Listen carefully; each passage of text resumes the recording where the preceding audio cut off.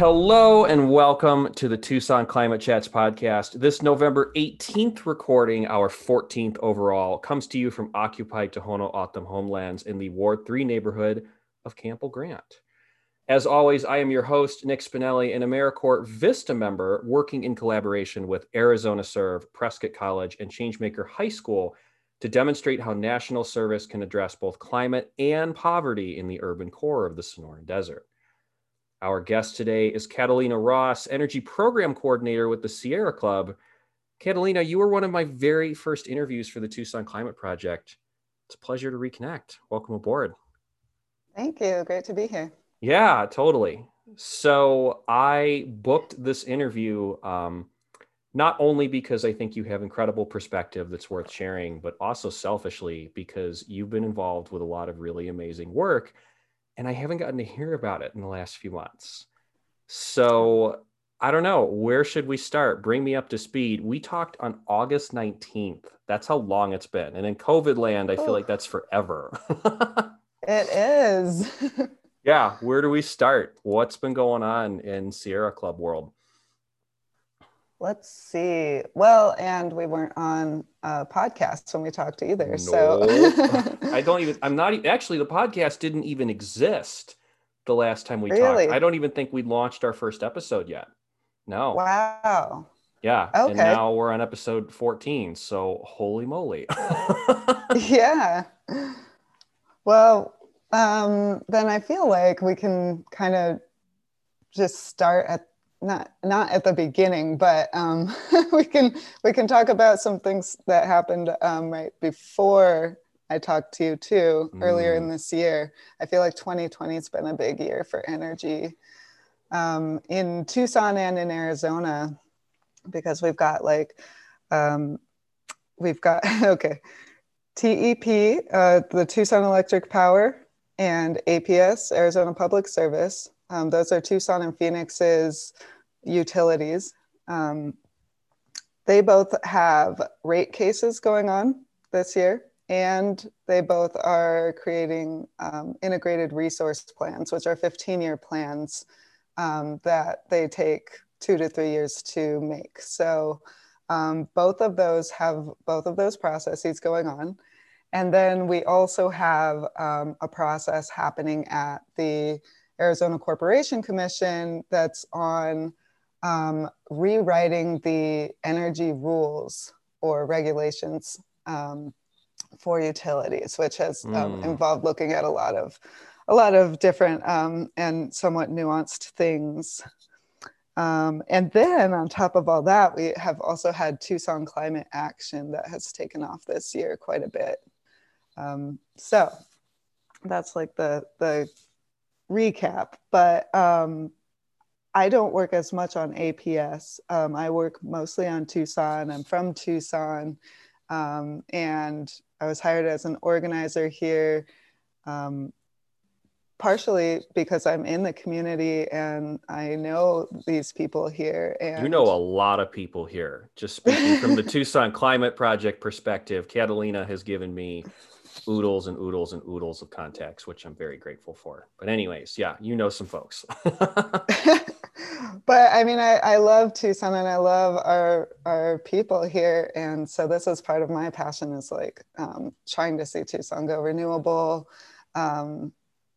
And anyway, back to TEP though. So they began their IRP, their integrated resource plan, which I'll refer to as an IRP, last year, 2019. They made a draft IRP, and then in 2020, they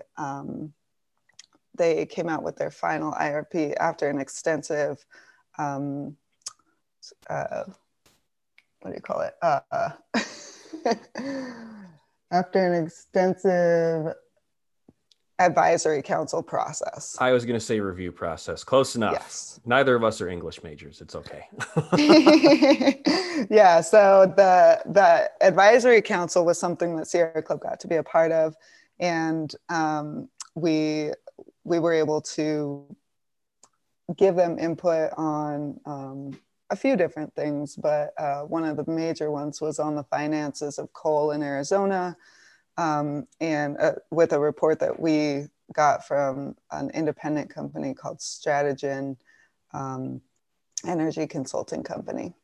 And they actually had around like 25 advisory council members and took input from all of them. We had tons of meetings, et cetera. So we were able to collectively actually push the boundary of this IRP quite a bit. And it didn't come out exactly perfectly, obviously. These things are processes that take time, but we made some pretty big steps on that, including TEP's commitment to get out of their coal plants, all of them, and not do any more, acquire any more gas assets, no new gas. And by gas, you mean natural gas? We like to call it fracked gas. Yeah. Yeah, fair enough. But, which it is, but mostly. They did make two big gas purchases right before this IRP, though. So that's why they were able to say no new gas. So it's a little bit of a spin there. But they also, speaking of the rate case, they also were trying to justify these two purchases in their rate case. So a rate case is basically where they say, we're going to raise the rates and we're doing it to justify whatever costs we've incurred up to this point. And then they have to go through a semi-trial process with a judge and everything to justify that. And then people can intervene, stakeholders or legal entities or utilities, and all of those types of parties did intervene. And so that went largely over 2020, also begun in 2019. But they ended up having significant public input too, which was part of what I organized, was in January. And that was before COVID. So before COVID, I don't understand. Hasn't COVID always been with us? I know, I don't remember.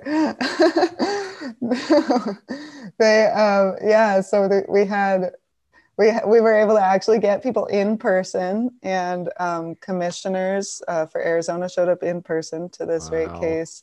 Those are the days. Yeah.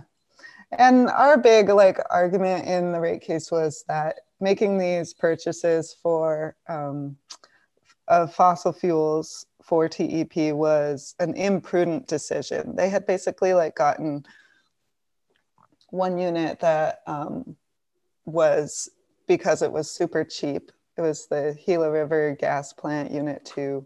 Sorry, I might be saying that wrong, maybe Unit 1. But anyway, it was super cheap. They didn't really need it. They could have been investing in renewables, and instead they bought it. And, gas is something that's, if you build new gas, it's supposedly good for 30 years at least. And yet gas is going to be outcompeted in the market by 2035, they project. I would personally guess sooner than that, because it's already, solar has already dropped so much, the price of solar. And so that was one of our arguments. And then the other was that TEP should be investing in a just and equitable transition for the coal that they have taken part in, coal system, if you will. Right. Including Navajo Generating Station in northern Arizona, and future closures at the Four Corners Station, which generating station, which is also a coal plant that was one of the ones they committed to exit in their preferred portfolio of their IRP. So I know this is a little jargony and I apologize, but let me know if anything's unclear. No. I think you're doing a good job of like very slowly, very succinctly breaking it down for listeners in the sense that if you don't have a background in energy and policy, right? Like, I mean, there's still times where I listen to people who aren't you, and it's like all of it just goes woo right over my head, and it's like, okay, and wait, okay, you mentioned just transition, for example. I'll ask you about that in a moment. But yeah, continue. Yeah, and yeah, I'd love to talk more about that.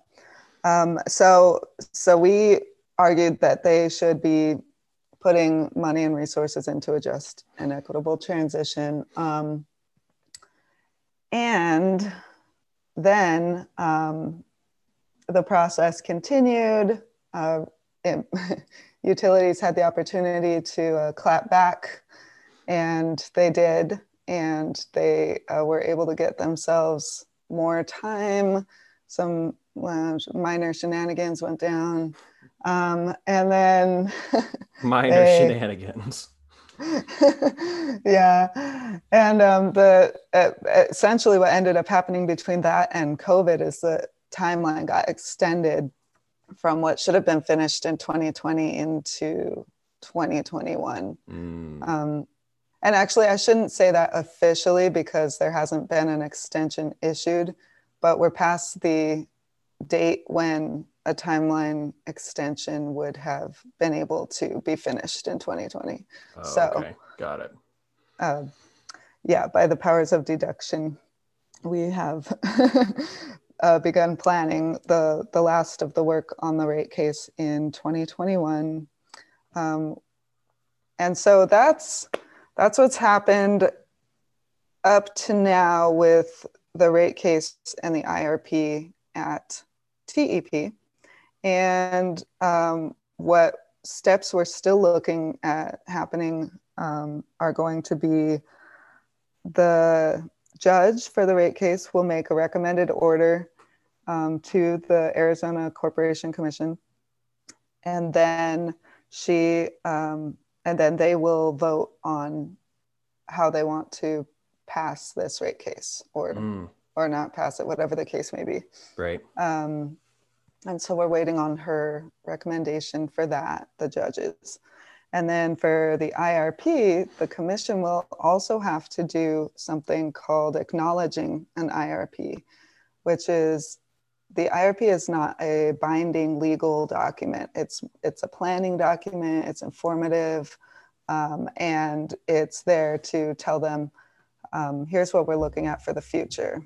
Whereas rate cases look backwards, IRPs look forward. Okay. And so depending on how strong the IRP is and its financial implications and all sorts of other considerations, the Corporation Commission will choose to either acknowledge it or not. And so we're going to be looking at the acknowledgement, which at this point we are pro acknowledgement of TEP's IRP, given the forward steps it's made. And we're still waiting to see what happens with APS's IRP. So I won't talk too much about that one, but at this point it's super weak. And then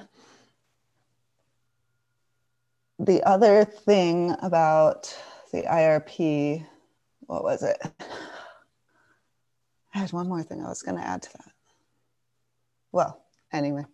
It's okay. When we come back to it later, we're building the hype for it now. So listeners will be very familiar by this point with the Hatch Act and how I am constrained from endorsing or offering my opinion personally on any sort of, partisan political activity, legislation, what have you.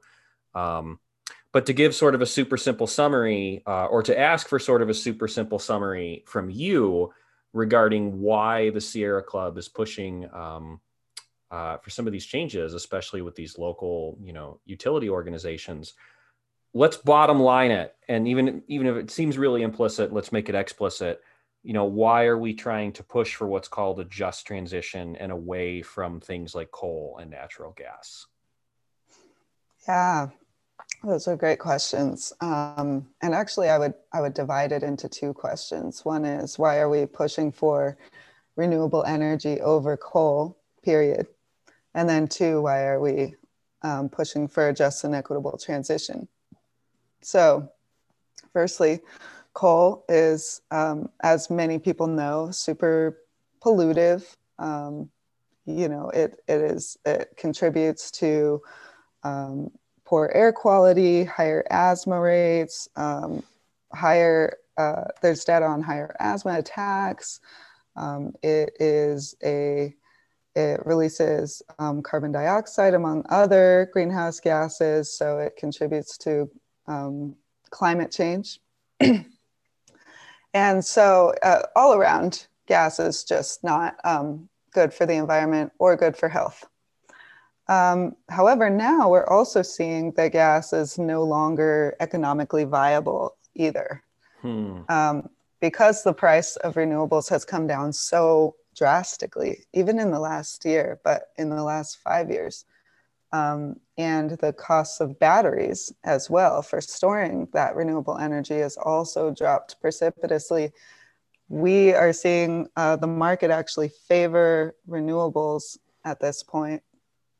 And it's not always a full renewables are cheaper than fossil fuels, because natural gas or fracked gas fluctuates in its price. It goes up and down, and it's on a downward trend, not on an upward one. But so we're looking at seeing a full conversion from, economically speaking, from coal being cheap, gas being cheap, to now those are more expensive resources relatively. So those are the reasons, some of the reasons why we are promoting renewable energy over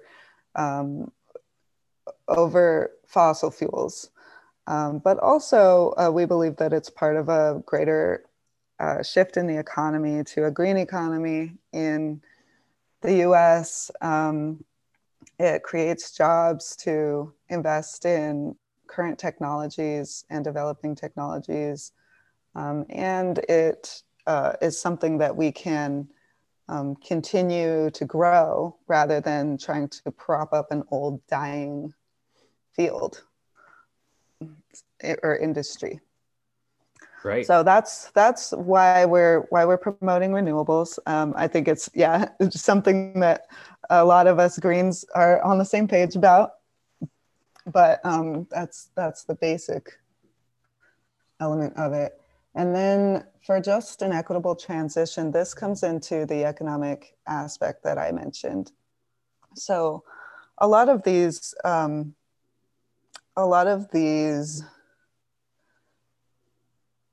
fossil fuels are extracted in really harmful ways to communities.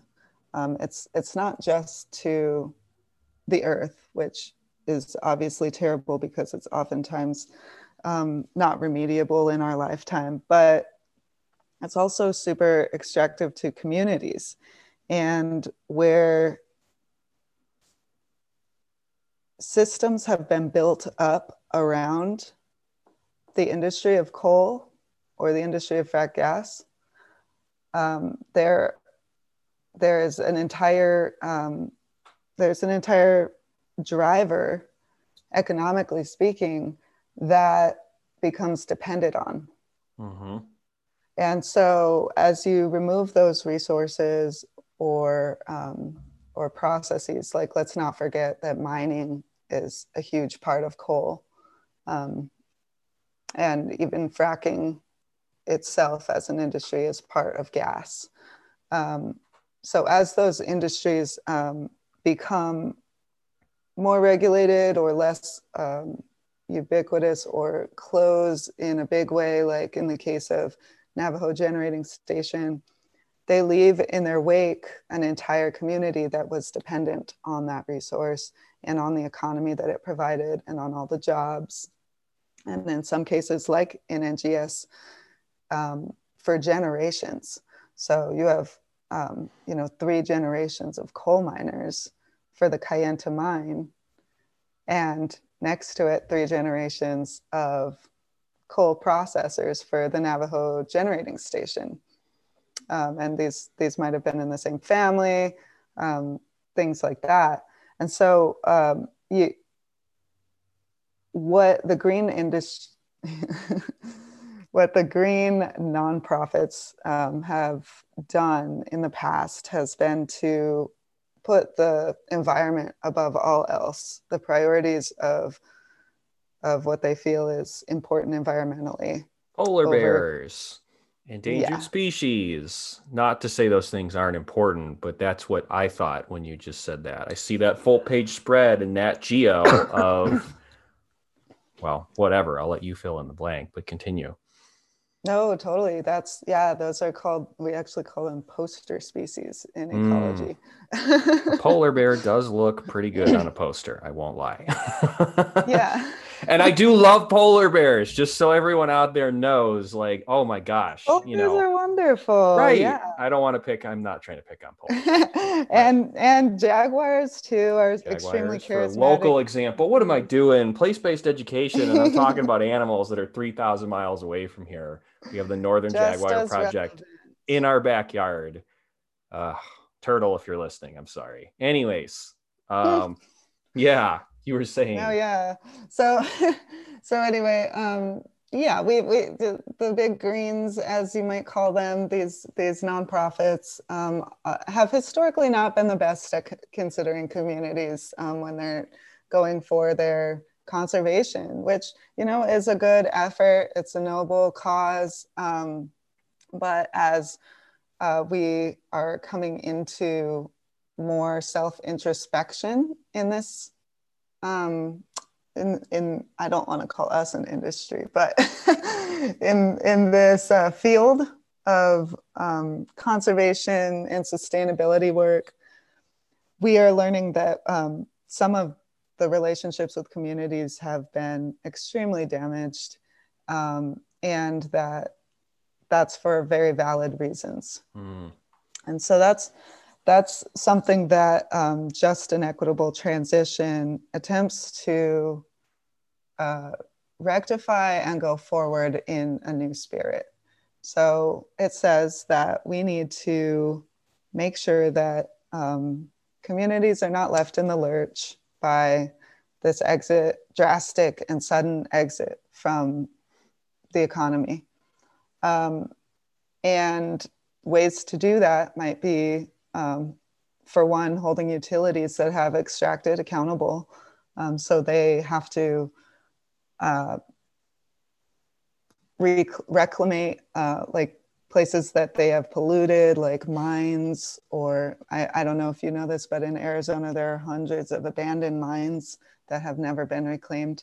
That sounds like just a brief tangent. I didn't know that. I mean, it doesn't surprise me about Arizona, but I spent 2 years of my life living in Southern California on what was once ancestral Yahaviatam lands, but now what is Big Bear Lake, Big Bear City.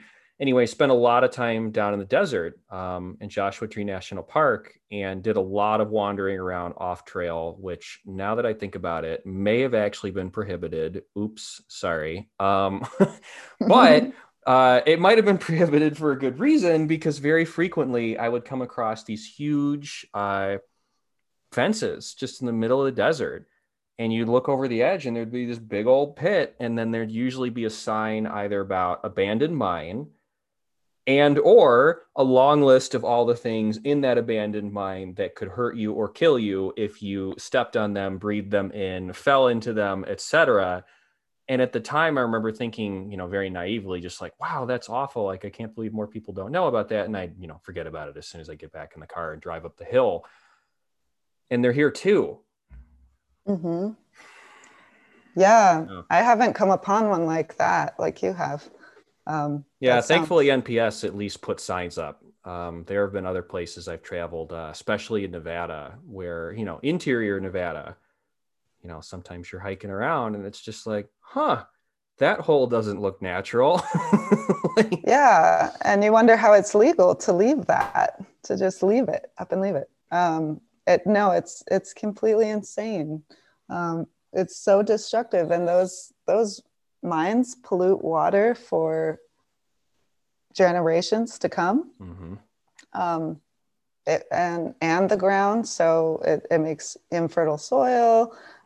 Trace chemicals, of course, can be heavy metals that make their way into anything that's growing there. Again, the waterways, like it's really bad. And then that's not even to account for the things that, like you said, you can breathe in, so that come off the top. Um, Right. There was literally a fence I saw, and I'm paraphrasing. It was like, if you go beyond this point, we can't guarantee your safety. And it was one of Geez. those like looking around like, whoa, like where am I right now? And it was like, all right, I guess I'm gonna walk in the opposite direction. The boring dystopia. Oh, Have yep. you heard that? No, I have not. Yeah, that's the hashtag. Oh man. Yep, exactly. Yeah. Yeah, it is dystopian, especially as we look at there not being policies in place to actually um, go back and have to clean these things up. I mean, I still am holding out hope for the future, but yeah, as it stands right now, that's kind of just how it is. And and so, but yeah, pushing for that type of policy is something that we do. Is like utilities should have to provide money to these tribes to help them move on economically. They should have to invest in renewable energy to replace the old energy that they're closing, that's cited for favorably, like in their communities. It should have to clean up any or contribute to the reclamation of any mines that are getting closed, such as the Kayenta mine.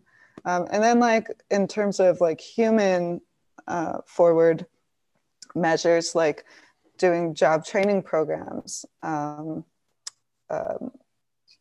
helping locate workers that are able and willing to be relocated into a new job so that they're not just out Mm, the income. Um, and these are not things utilities would do on their own. Obviously, they're very financially driven. So anywhere they can save a penny, they generally tend to.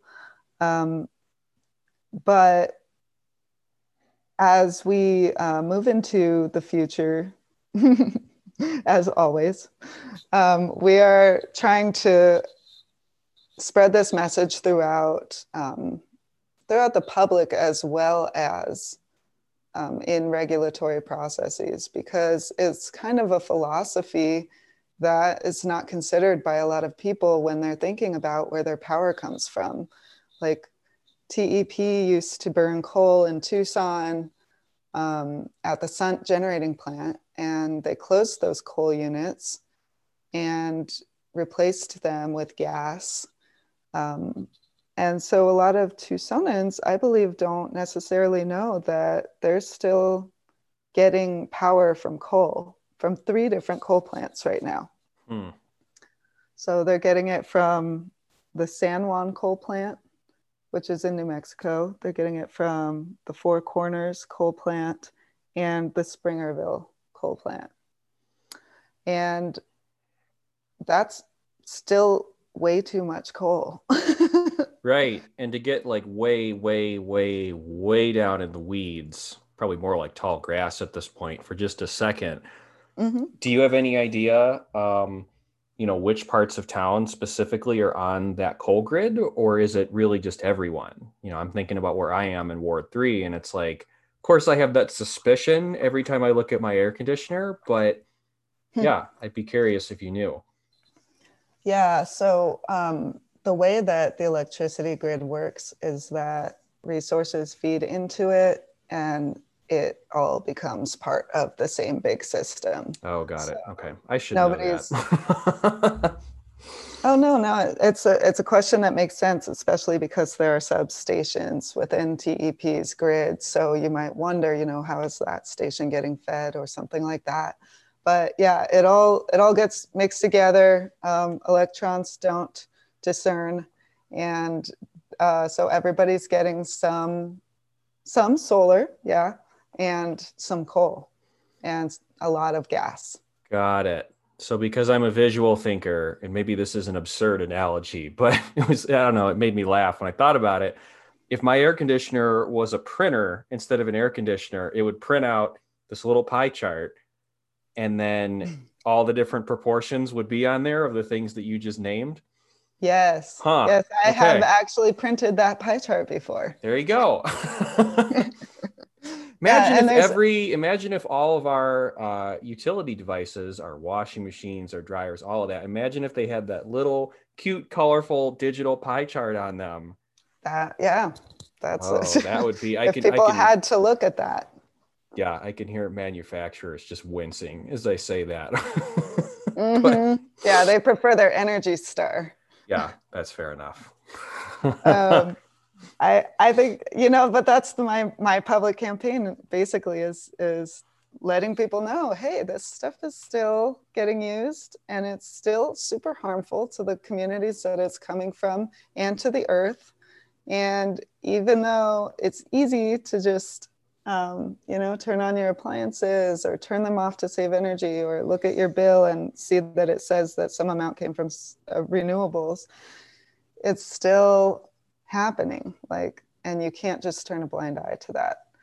Um, and so, and I also forgot to mention that there is wind energy too, a little bit of it, and some large scale like solar farms and things like that. And there's a little bit more of renewables coming on to TEP. Actually, it's a significant amount more coming in the future that they are investing in.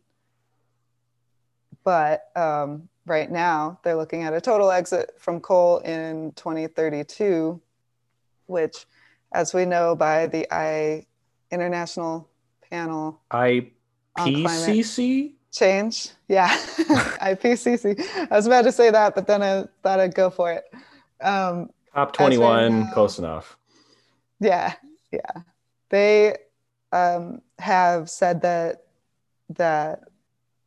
we need to be below max of 1.5, well, below max of 2, but then they lowered it, degrees Celsius. So 1.5 to 2 was their original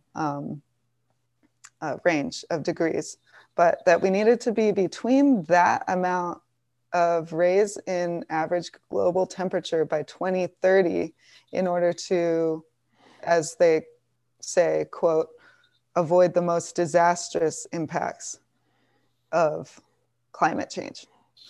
And for context, we are already at 1 degree past it. So we're already halfway to the most catastrophic. And we are not inhibiting the gas that's getting purchased and used. That's actually still growing, fracked gas. Right. And so just again, to make the implicit explicit, when we talk about 1 degree, 1.5 C, 2 C, we're talking about global average temperature rise, right? Right. Got it. Right. Cool. Which can make the calculations a little bit difficult. Like, how much does this city contribute to that in that time frame? Right. And those are some of the maths that are going on at this at the city of Tucson, at the University of Arizona, and some of that made it into TEP's IRP report as well. I feel like at some point in time, I'm going to have to do, maybe it could even be a roundtable. I'm going to have to do an entirely separate episode just as a primer on like what global average temperature rise is. Because I think I've talked to a lot of people in the past who have been like, oh, like it's only going to be 2 degrees like warmer where I live 100 years from now. Well, what, that's not a big deal. Like it'll still get cold or whatever. Right. And like you said, we're 1 degree C above the historic baseline. And I mean, I don't know, folks in Tucson, y'all lived through that summer this year. I think we all know. Even now, like I'm looking at my thermostat in my kitchen, I think it's forecast to be like 89, 90 degrees today. It's November 18th. Yeah. Yeah. And that's warm. we broke records this year, both in Tucson and in Phoenix. Right. July was the hottest month on record until August, which then became the hottest month on record. So yeah, we're talking about real change. And it's not just, I think it's important to keep in mind too, though, that it's not just about human comfort, which will absolutely be impacted. There are people who cannot withstand those 2 degrees, even though they sound low. There are people in hot summers that literally can't. But then there are countries like that are entire island nations in the ocean that those 2 degrees will cause enough sea level rise to actually significantly cover their land mass.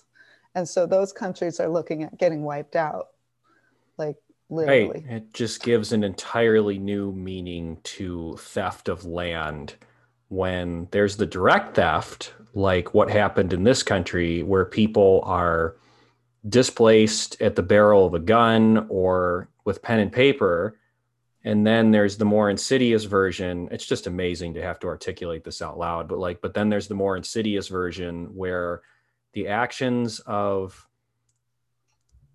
I'd say, a relatively small group of people or entities, right, are having that kind of impact globally, where you're on an island and suddenly you don't have your land anymore.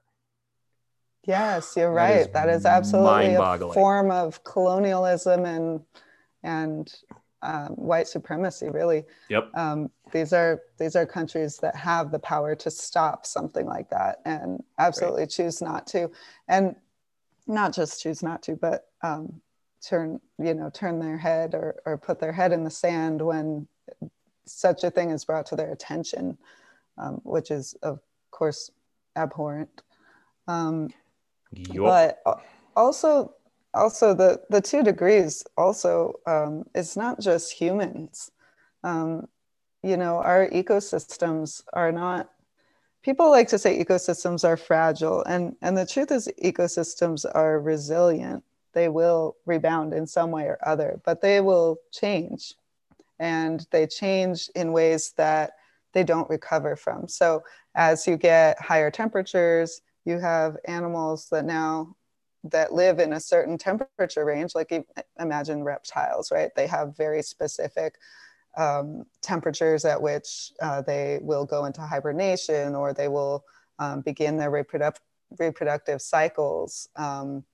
And so something like temperature, even within 2 degrees Celsius, is a huge difference for them. Mm-hmm. So with this narrow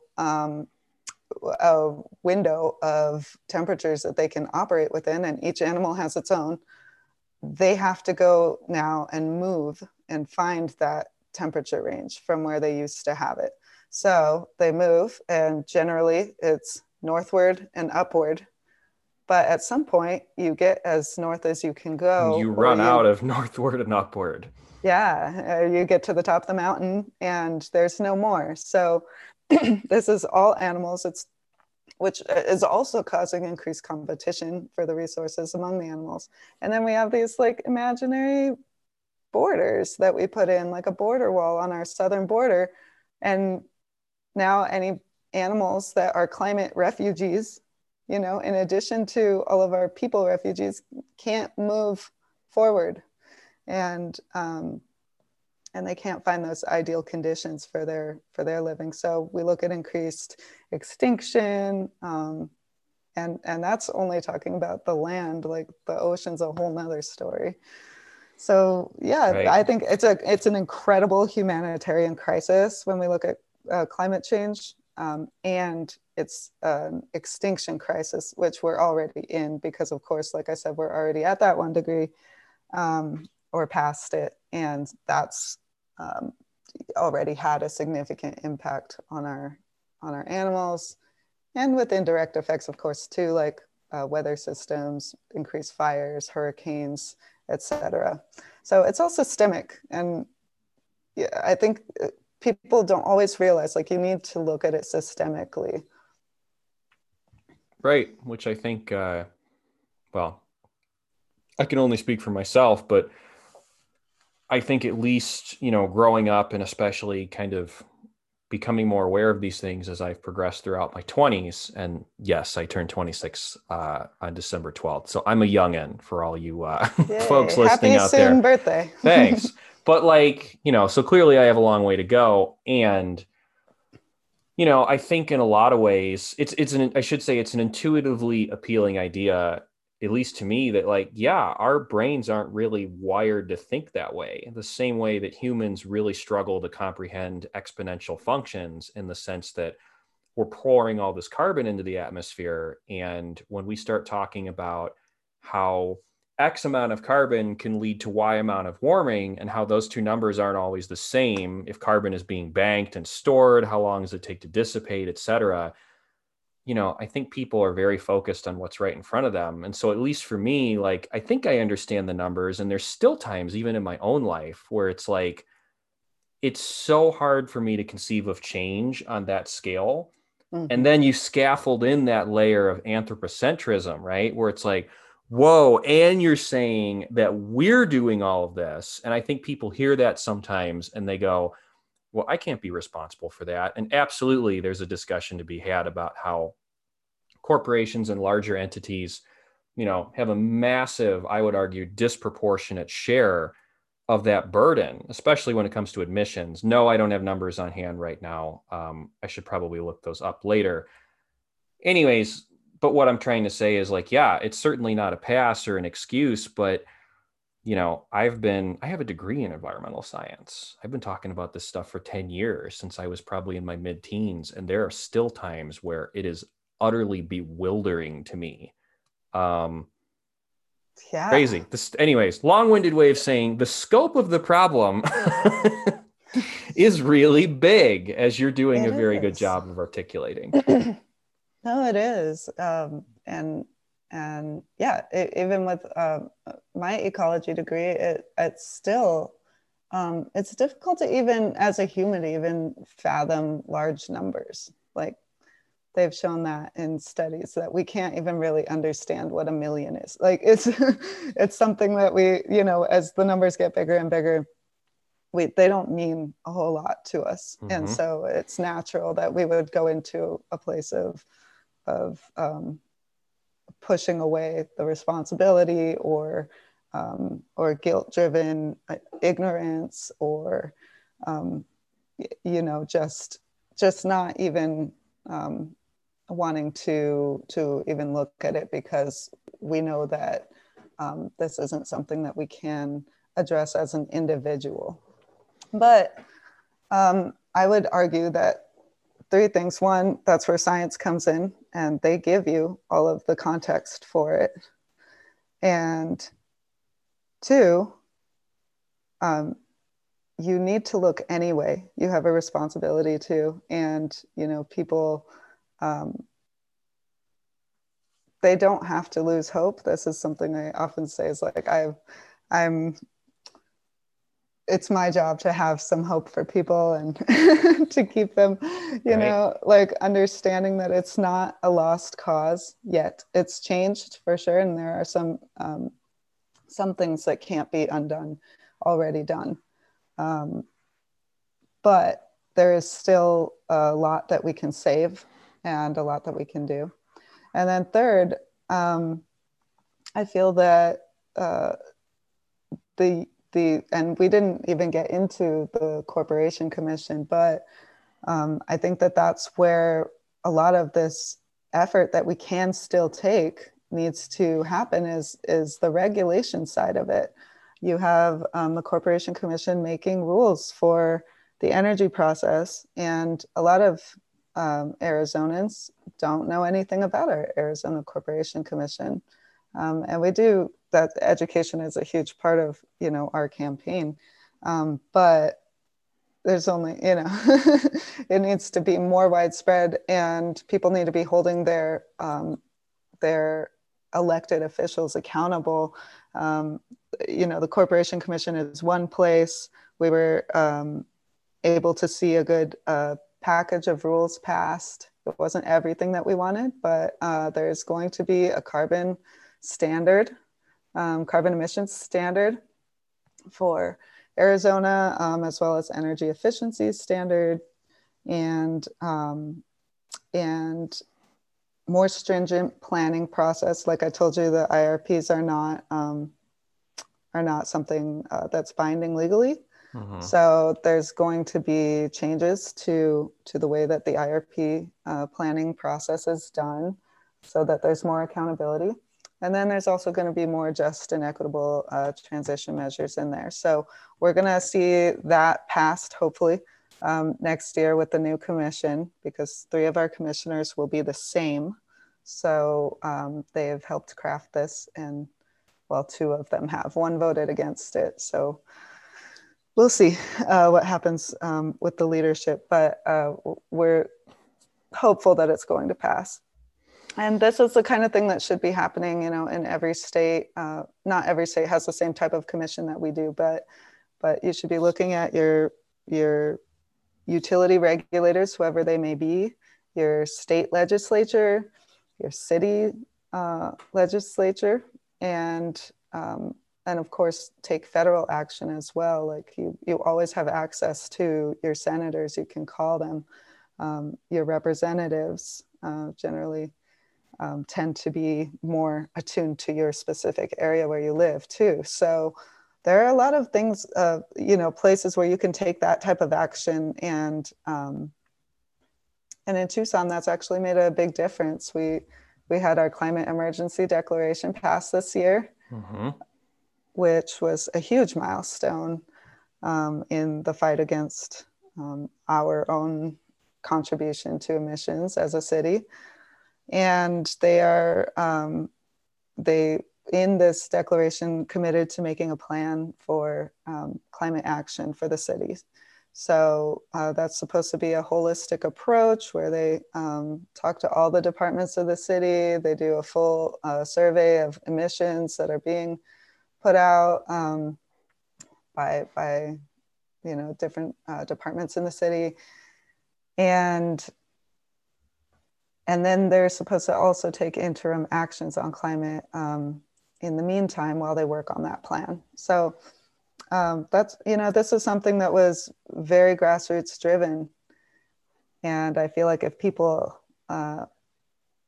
really do have their heart where they say that it is, and they want to stop climate change, and they want to stop environmental injustice, such as the situations happening where coal plants are sited, that they just need to get active.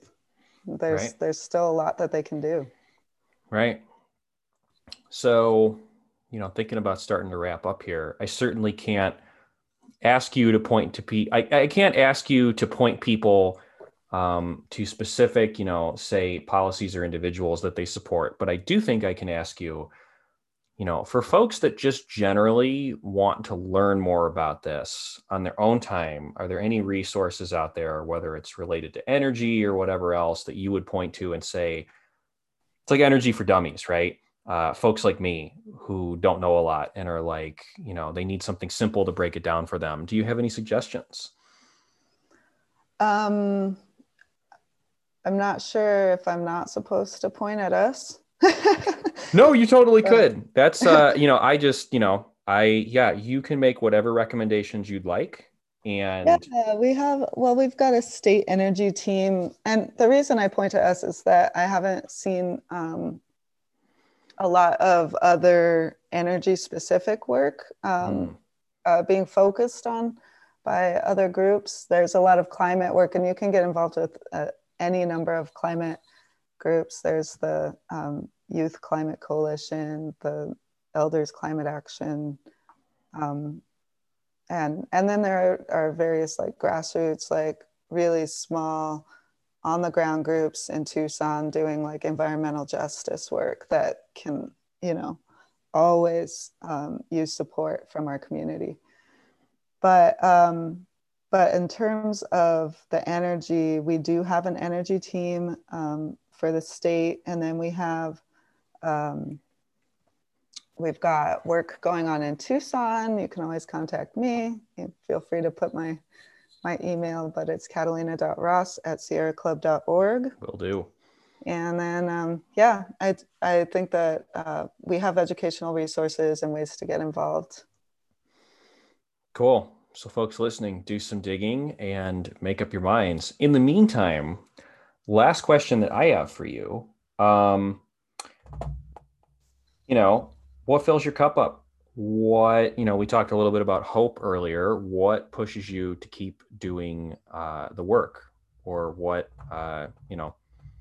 buoys you along as you keep going? This is going to sound so cheesy, but no, you're good. But I honestly, I have been really pivoting my attention into environmental justice work and social justice, collaboration, the network, and understanding the intricacies of the interconnectedness of that with environmental work and energy equity. And as I delve further into ways to have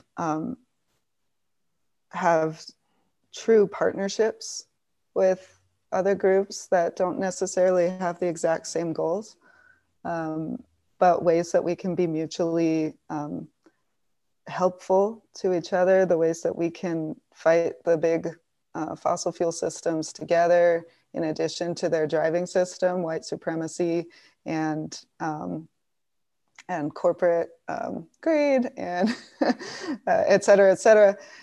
I have been finding just the most inspirational people who are, have had really tough circumstances and continue to fight for what they believe is right and the change that they want to see in this country and the world ultimately. And that's something that, I think, if they can do it, I can do it. And if they are still hopeful, I can stay hopeful and continue working toward this. I can't even overstate how amazing some of these people are. I highly recommend going and checking out, folks on Instagram who are environmental and social justice warriors if you need to fill your cup. Well said. Not cheesy at all. And thank you for the push too. This episode, I think, is the first in a while where things like, and I know at the risk of them sounding like buzzwords, right? When things like white supremacy and systemic racism and settler colonialism come up, I appreciate the push, because I talk about those things, I feel like, every day in my work with the Climate Project, and yet they don't always make it on air. And like you said, not only are they happening, it's really on folks who have the platform and the ability to talk about it, to get that dialogue rolling or continue it, and to address those things and ultimately begin to dismantle them. Yes. I'm about it. I appreciate the push. Anything else for the record before we close up shop? You just made me think of something that was... No, go for it.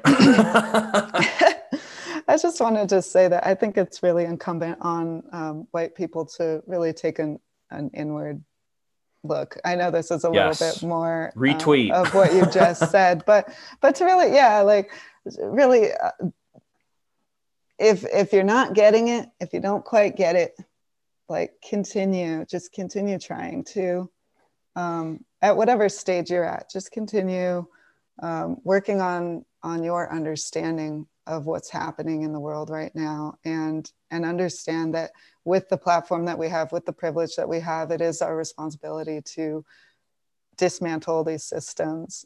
It's not we created it and we have to take it down. Like we have to transform the way these systems are working, and that the fossil fuel industry is just one part of it, one iteration of this really ugly beast of a driver we have going, not to be too negative, but I think that it's important to have some self-responsibility for it, accountability.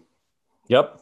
And I think about that every day as a white person doing this work is, none of these stories are my stories anyways, right? It's not even really my work in the sense that I am just compiling and sharing what other people are doing, but it's how I'm doing that as a white male, someone that, well, I was going to say traditionally, but no, even in this moment, checks about every imaginable box there is for membership in the dominant culture, whether that is gender, sexual orientation, being able-bodied, whatever it might be.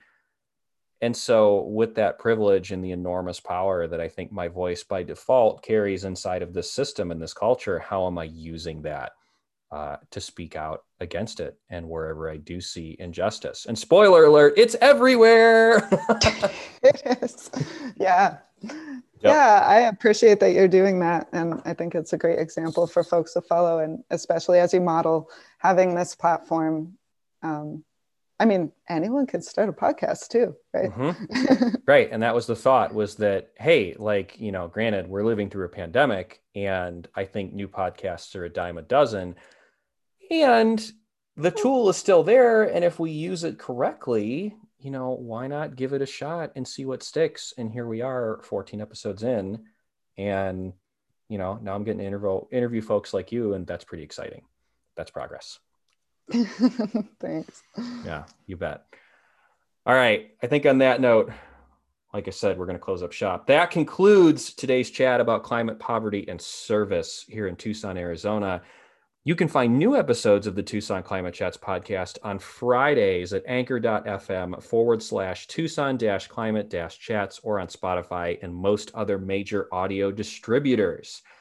Like the show, comments, questions, compliments, concerns, smart remarks, feel free to email me, Nick, as always, at nspinelli, Spinelli, at arizonaserve.org. And gratitude to each and every one of you for the opportunity to do this work, as well as support yours.